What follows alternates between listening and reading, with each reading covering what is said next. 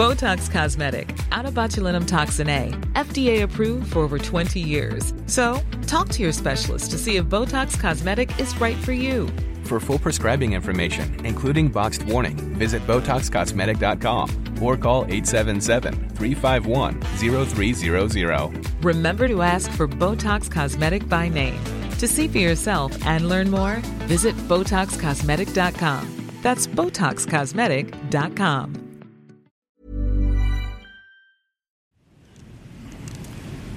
On September the 11th, enemies of freedom committed an act of war against our country. Americans have known wars, but for the past 136 years, they have been wars on foreign soil, except for one Sunday in 1941. Americans have known the casualties of war, but not at the center of a great city on a peaceful morning. All of this was brought upon us in a single day, and night fell on a different world, a world where freedom itself is under attack. Just 9 days after the devastating attacks on September 2001, President George W. Bush delivers this speech to Congress. If you're old enough, you remember where you were the day the Twin Towers were hit. I was 10 years old, packing my lunch and getting ready for class at Takapuna Normal Intermediate School, though that day was anything but normal. This is as close as we can get to the base of the World Trade Center. You can see the firemen assembled here, the police officers, FBI agents, and you can see the two towers. A huge explosion now raining debris on all of us. We better get out of the way. That reporter, N.J. Burkett, survived, but many others didn't. 2,996 others didn't. I watched on the TV in our living room as the towers fell. A week later, the U.S. president was talking to me. I also want to speak tonight directly to Muslims throughout the world. We respect your faith. It's practiced freely by many millions of Americans, and by millions more in countries that America counts as friends. I was young, but there was a feeling in my gut that something had changed. Every nation in every region now has a decision to make. Either you are with us or you are with the terrorists. These words would signal the beginning of the war on terror, a war that, 15 years on, seems to have no end in sight. A war that would catapult the Muslim community from what had felt like anonymity to being at the very heart of how this war would be fought, abroad and at home. It was the beginning of 5 days of terror. An imam murdered, shot in the head in Queens. Police say he and a friend were gunned down while they were on their way home from a local mosque. Omar Mateen, who killed 49 people, pledged himself to the leader of ISIS. In matters closer to home, a shocking triple murder in the college town of Chapel Hill, North Carolina. All three victims were Muslim. You're saying that Islamophobia is not a real thing? Well, it's not a real thing when we do it. This is a war with radical Islam. Dramatic Muslim invasion. Islam is not our adversary. What's a greater threat to civilization? Christian extremism or Muslim extremism? I think Islam hates us. Is there a war between the West and radical Islam, or is there a war between the West and Islam itself? It's radical. We need to kill them. The radical Muslim terrorists hell-bent on killing us. Donald J. Trump is calling for a total and complete shutdown of Muslims entering the United States until our country's representatives can figure out what the hell is going on. I'm Mohammed Hassan, and this is Public Enemy. Over 3 episodes, we'll meet Muslims living in 3 countries, the US, Australia, and New Zealand, to examine how their lives changed in the post-9/11 world, whether their faith was in fact respected, and whether the changing political times have stemmed or fueled Islamophobia in their communities.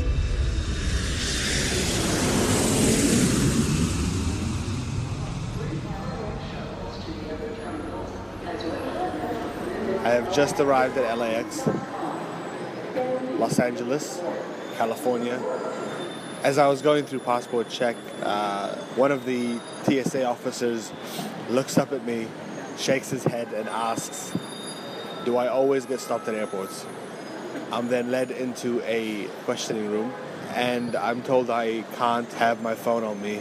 They ask me what my parents do, what their names are, where they live, what company I work for, what the address is. I give them all this information and they go check it. And I wait, and I wait, and I wait. And eventually I'm let out. And they tell me this is going to happen every time I come here. So I feel pretty welcome to this country. I'm just opening my phone now to check what the time is. Okay, so wow. So I was in there for 2.5 hours. Welcome to America. How would I describe myself? I describe myself as many people would say a firecracker. This is Nadine Ibrahim. She's 22. Yeah, so I was born in Jerusalem, Palestine. Can't really describe exactly where I grew up because I was an infant at the time, so my childhood memory there is not very clear. But came to the U.S. when I was very young. I actually became a U.S. citizen just 5 months before 9/11 happened. I grew up in a really small town in northeastern Colorado. It's in a town named Wiggins. Less than 1,000 people live there. The primary demographic there is Caucasian Americans. My family was actually and continues to be the only Muslim family to continue to live there or to have ever lived there. And we've been living there since 1997. Fast forward a few years, it's 2001. Nadine becomes a U.S. citizen. 5 months later... It's 8:52 here in New York. I'm Bryant Gumbel. We understand that there has been a plane crash on the southern tip of Manhattan. You're looking at the World Trade Center. We understand that a plane... She's 6 at the time, 18 days away from turning 7. It's a memory that is very vivid within my mind to this day because of how impactful it has been on my life ever since. That we were in class, going about our normal thing, learning our ABCs and all that great stuff, hanging out with my friends, painting our fingernails during nap time. And then we all of a sudden got this thing that we immediately had to go home. Like, there was no sense of them talking to us or anything of that sort. We were just told we need to go home. And I just remembered my mom was very frazzled during all of that. And nobody was explaining anything to me. And then we go home, and in all complete honest truth, that's the first time I've ever seen my dad cry. He was just so devastated by that and mentioned and told us that everything here on out in terms of our life is going to be different. He told us we would have to make a choice. He would be completely okay with us suppressing our identity in terms as being Muslim Americans and being Arab and things of that sort because he knew that it was the sake of protecting who we are and ensuring our safety. Or he told us the other opportunity is this is a prime opportunity for this community to learn more about us. Can be very unapologetic in how we present ourselves and let them know who we are and let us serve as an example of the positive of Muslim Americans, Arab Americans, and ultimately diversity in general. Nadine's dad is an entrepreneur. He bought up the town's only gas station when they moved to Wiggins and still runs it by himself. Everyone in the town goes through here at some point. Everyone. Later that evening, this guy came in, and my dad was teaching me at the time how to work on the cash register because I thought working on the cash register was the coolest thing ever. So I was really excited to learn how to push the buttons, learn the prices and stuff. It was something new. And this guy started acting very weird, and he was telling my dad heard that you were Muslim, 9/11 is your fault, you were doing this, and see that you have swords here, and he goes to proceed to grab one. And then he reaches a point where he's threatening my dad's life right before my eyes, telling him that he needed to avenge the people that died in 9/11, and he was going to do that by literally attacking my father. And my dad saw him this, and he's trying to calm down the guy and just have a conversation with him. And my dad told me to go inside. And I just remember sitting inside and just being scared to death. It just didn't make any sense for me that my dad, his life was being threatened, not on any basis other than the fact that he chose to practice a certain religion and that he belonged to a certain ethnicity.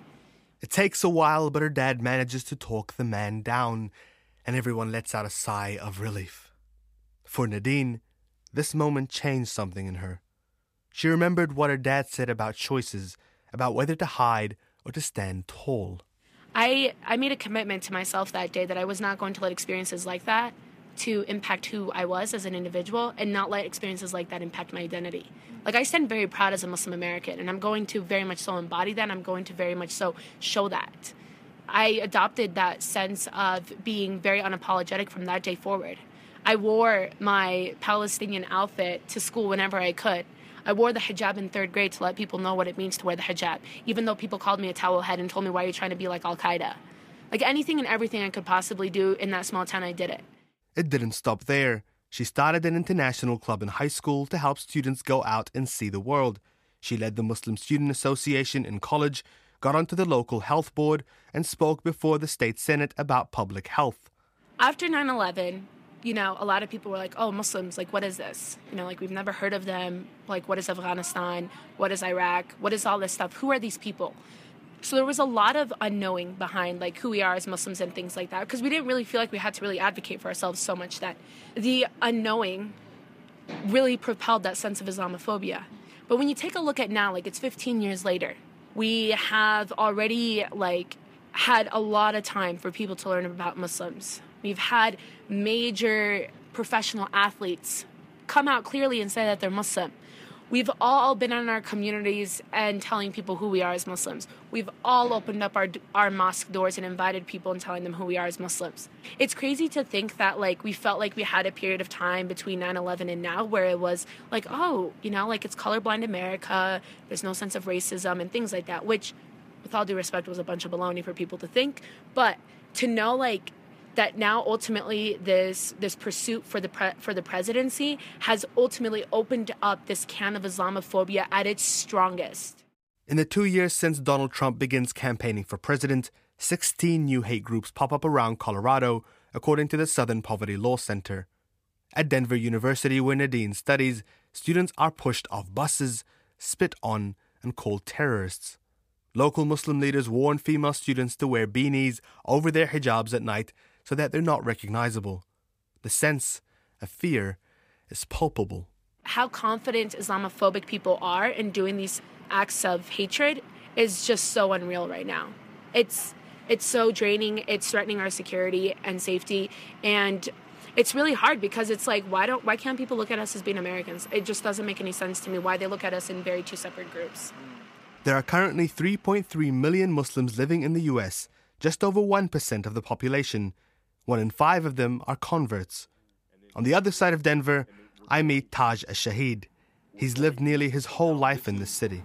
This is the east side of Denver, and this school was, it was predominantly black and a lot of gang members. So the east side, so you have the Crips and the Bloods as the two major gangs. And so the east side, this part of Colorado Boulevard was the Crip area, the Crip territory. And then when you cross Colorado Boulevard going more east, that's the Blood territory. And so this school was caught in the middle. Yeah. Right. So our mosque is right here. Within 20 minutes of meeting Taj, I learned 2 things.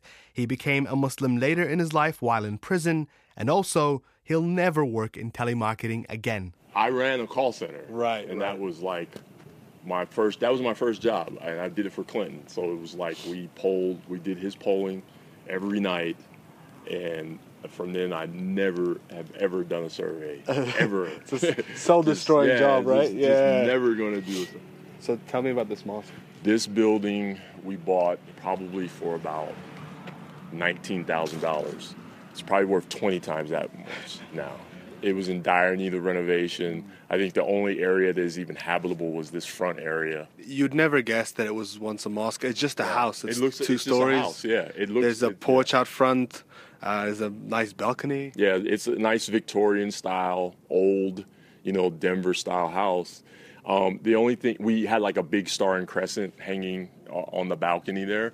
It was interesting because it as more people came and participated, they always said, it feels like home. And it's because it's literally, it's literally in a home. This was Denver's very first African-American mosque. Taj and a few of his friends chipped in and bought it back in 1995 and started renovating.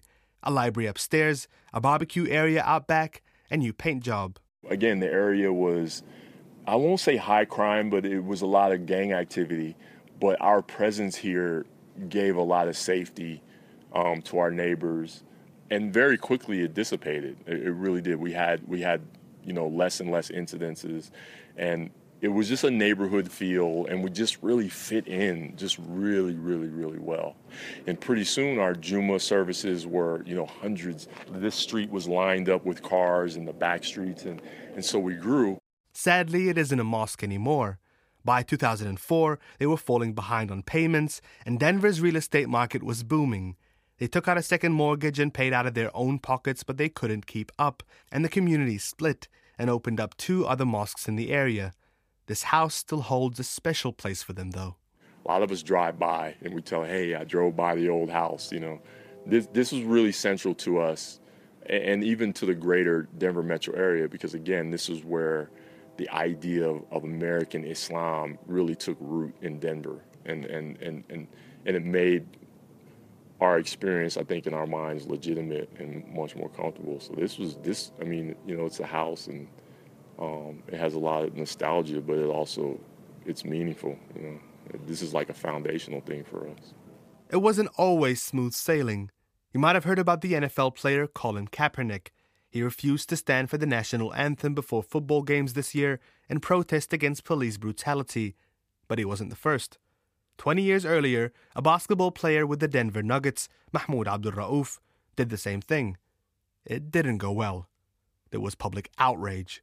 He was suspended from the NBA, and his career never recovered. And that wasn't all. When the stuff went down with Mahmoud, one of the radio stations did a stunt where they went to the mosque, and this is the larger mosque, a little bit south of here, and they went into the mosque and were playing the Star. It was like this prank where they ran in and with this band and started playing the Star Spangled Banner. That was like their retaliation. And we all remember thinking, anyone can run up and that is something they should have been aware of, and it should not have happened because it was because it was during prayer time. And so it was so disrespectful because they also had sort of filmed it. And so you just saw all these Muslims what in the world is this? So when 9/11 happened, Taj and the others were already on edge. This mosque was their sanctuary, but now it was also a target. People are pissed. Americans have been killed by quote-unquote foreign Muslims, and here we are, a mosque. So we were really security-minded, especially for women, because we had a lot of women and kids. And so we were always ultra-protective in that regard. So, I had done security before, so I was always security-minded. I was actually in charge of security. So he decided they needed protection, so he and a few others stationed themselves outside the mosque, on the balcony, on the corners, and they were armed. They were expecting the worst. We were. I think we understood that the reaction is going to be visceral. People died, My brother was in New York at the time, and it took maybe 4 days before I could even get a hold of him. And I didn't imagine that he was in the towers, but still, I understood, I had people that I care about and love who were, may be part of this tragedy. And I know how I felt. I felt like I was angry. I was angry that Muslims had done it, and I was angry that they had, I was patriotic in that sense that they had attacked. Because I understood that they, as an American, I was cast as a traitor, and therefore it was open season on me. And I'm not going to take that lightly or take that sitting down. Nothing happened. No one came to test them. A fight did break out across the road from the mosque at the school, a gang fight. Naturally, Taj and the others went over to try and break it up, except they were still armed. It's a story that's been retold over the years, getting more fantastic as time went by. Years later, I talked to one of the guys who was in that fight, and his whole impression was oh my God, these paramilitary guys have come out of the woodworks, and they're Muslims. We need to not mess with those guys ever again. Because it evolved. I remember guys asking me about hey, we heard, you guys on 9/11 had, AK-47s on the roof and sandbags. And it was no, I wasn't, we were certainly security minded, but, nothing quite like that. But, stories, they evolve and get elaborate over time. Let's try a mental exercise. Close your eyes and think of the word Muslim. What do you see? Do you see images of men dressed in black, holding AK-47s, a large machete in hand, yelling something at a television camera? Maybe you see a woman in a stark black burqa, hiding behind her husband, a jihadi bride perhaps. Or do you see a young college student dreaming of a career in medicine, trying to find her place in the world? Well, according to Adina Lekovich from the Muslim Public Affairs Council, the media plays a big role in what that mental image looks like. Well, today is different than 15 years ago. So today I would say that there are more complex portrayals of Muslims, both in news media and in Hollywood media, pop culture. You have the good, the bad, and the ugly. Unfortunately, the ugly overshadows a lot of the good, or even the so-so. And the ugly these days is everything that looks like ISIS in real life or fictionalized. It's the most perverted, appalling picture to see of yourself.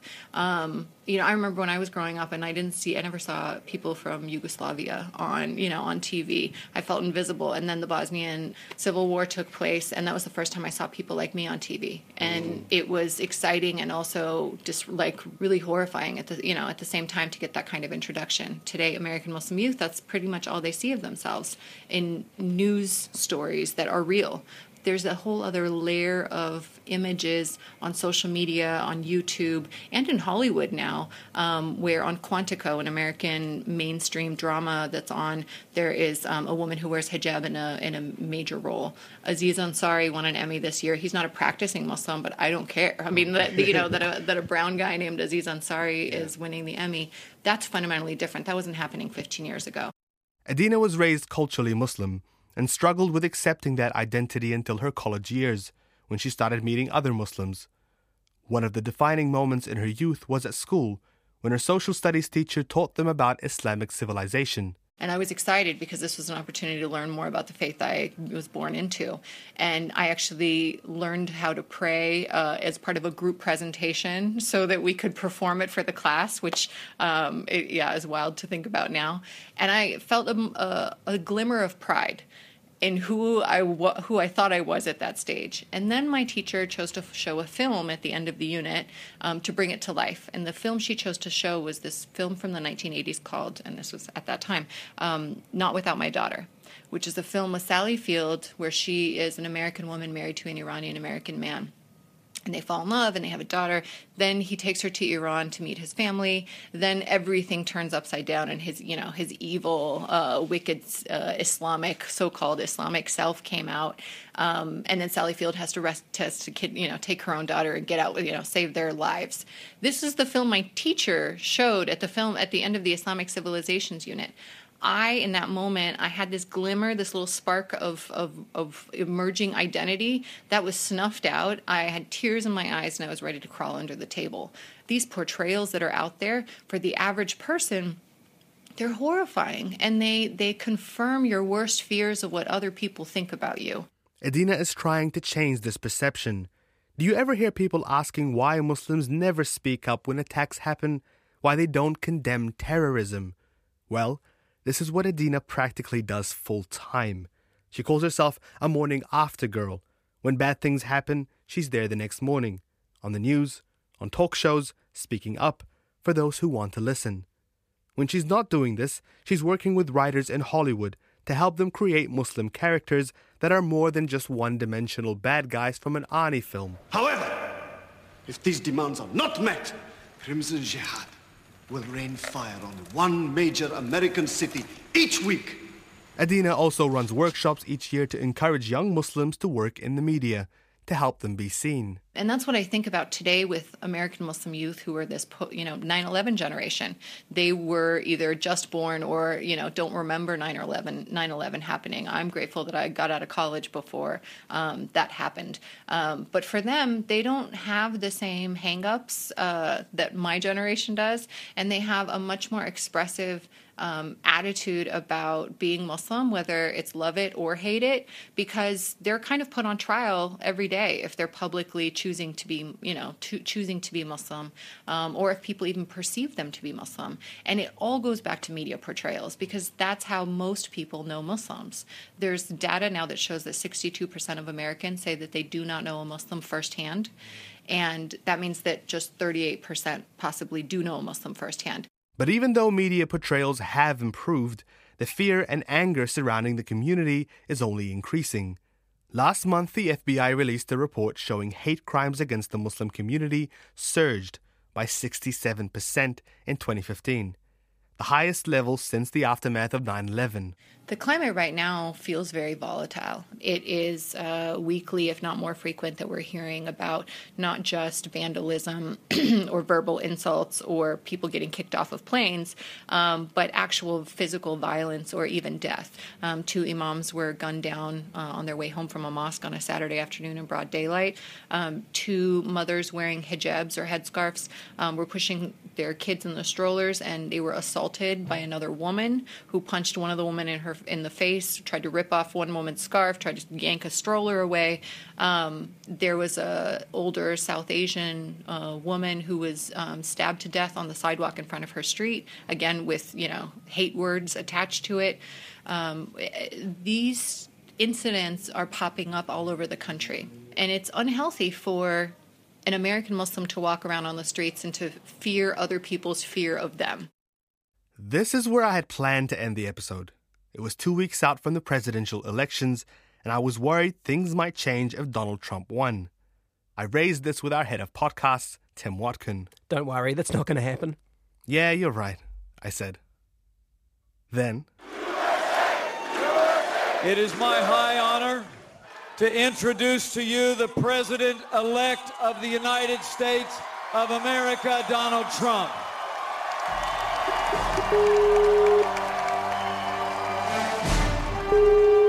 I reached out to Edina again a day after the election results. Assalamu alaikum. Wa alaikum salam. Edina, how's it going? Good. Good enough, I suppose. What is the Muslim community going through right now?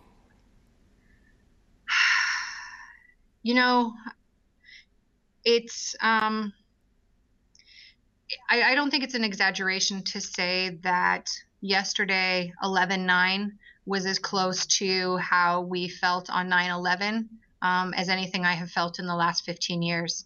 But the difference is that when 9/11 happened, none of us had any idea what was going to happen next.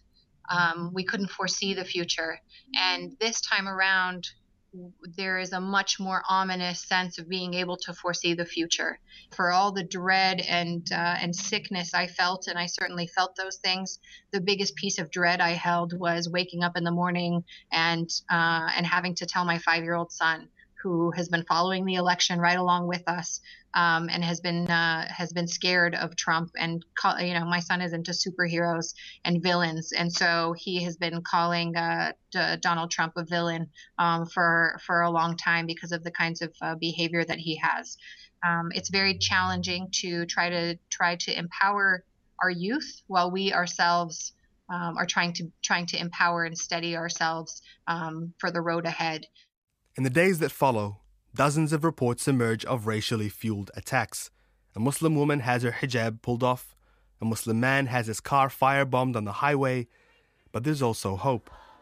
Large rallies gather in all the major cities around the US, promising to defend the communities left vulnerable by a rising tide of racism and Islamophobia. Don't give in to racist spirit. Muslims are welcome here. Don't give in to racist spirit. Donald Trump may have revised his plan to stop Muslims entering the country, but now he's talking about setting up a Muslim registry, just like Bush did 15 years ago.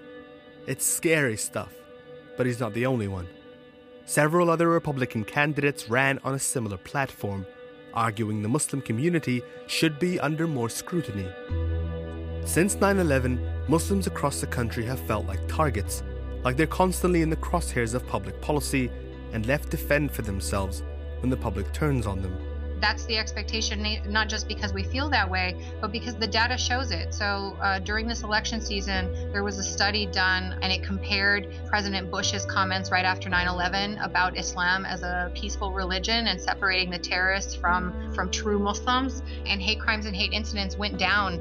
On the other hand, when Donald Trump called for an outright ban of Muslims, there was an increase in hate crimes and hate incidents that took place in the days and weeks after that statement was made. So this is going to be a time of digging deep, rolling up our sleeves, and continuing to work creatively and with a profound spirit of patient perseverance, because we can't duck, we can't leave. This is our country. And I know, in fact, I have so many Muslim friends in the last couple of days who have said, you know what, if I didn't feel like I belonged in America before, well, damn it, I belong in America now. This is my country. Not that man or any person is going to push me out of my country. I'm staying here to fight for America. Next week on Public Enemy, we head to Australia, where Muslims say they've had to face racism and xenophobia for decades, terror raids, and a federal politician calling for a total ban on Muslim migration. Sound familiar? This episode of Public Enemy was produced by me, Mohammed Hassan, for RNZ. Our executive producer is Tim Watkin, and our engineer is Jeremy Ansell. You can find us online at rnz.co.nz, on iTunes, and on Spotify. Don't forget to rate us and share with your friends. Tired of ads barging into your favorite news podcasts? Good news. Ad-free listening is available on Amazon Music for all the music plus top podcasts included with your Prime membership. Stay up to date on everything newsworthy by downloading the Amazon Music app for free or go to amazon.com/news ad free. That's amazon.com/news ad free to catch up on the latest episodes without the ads.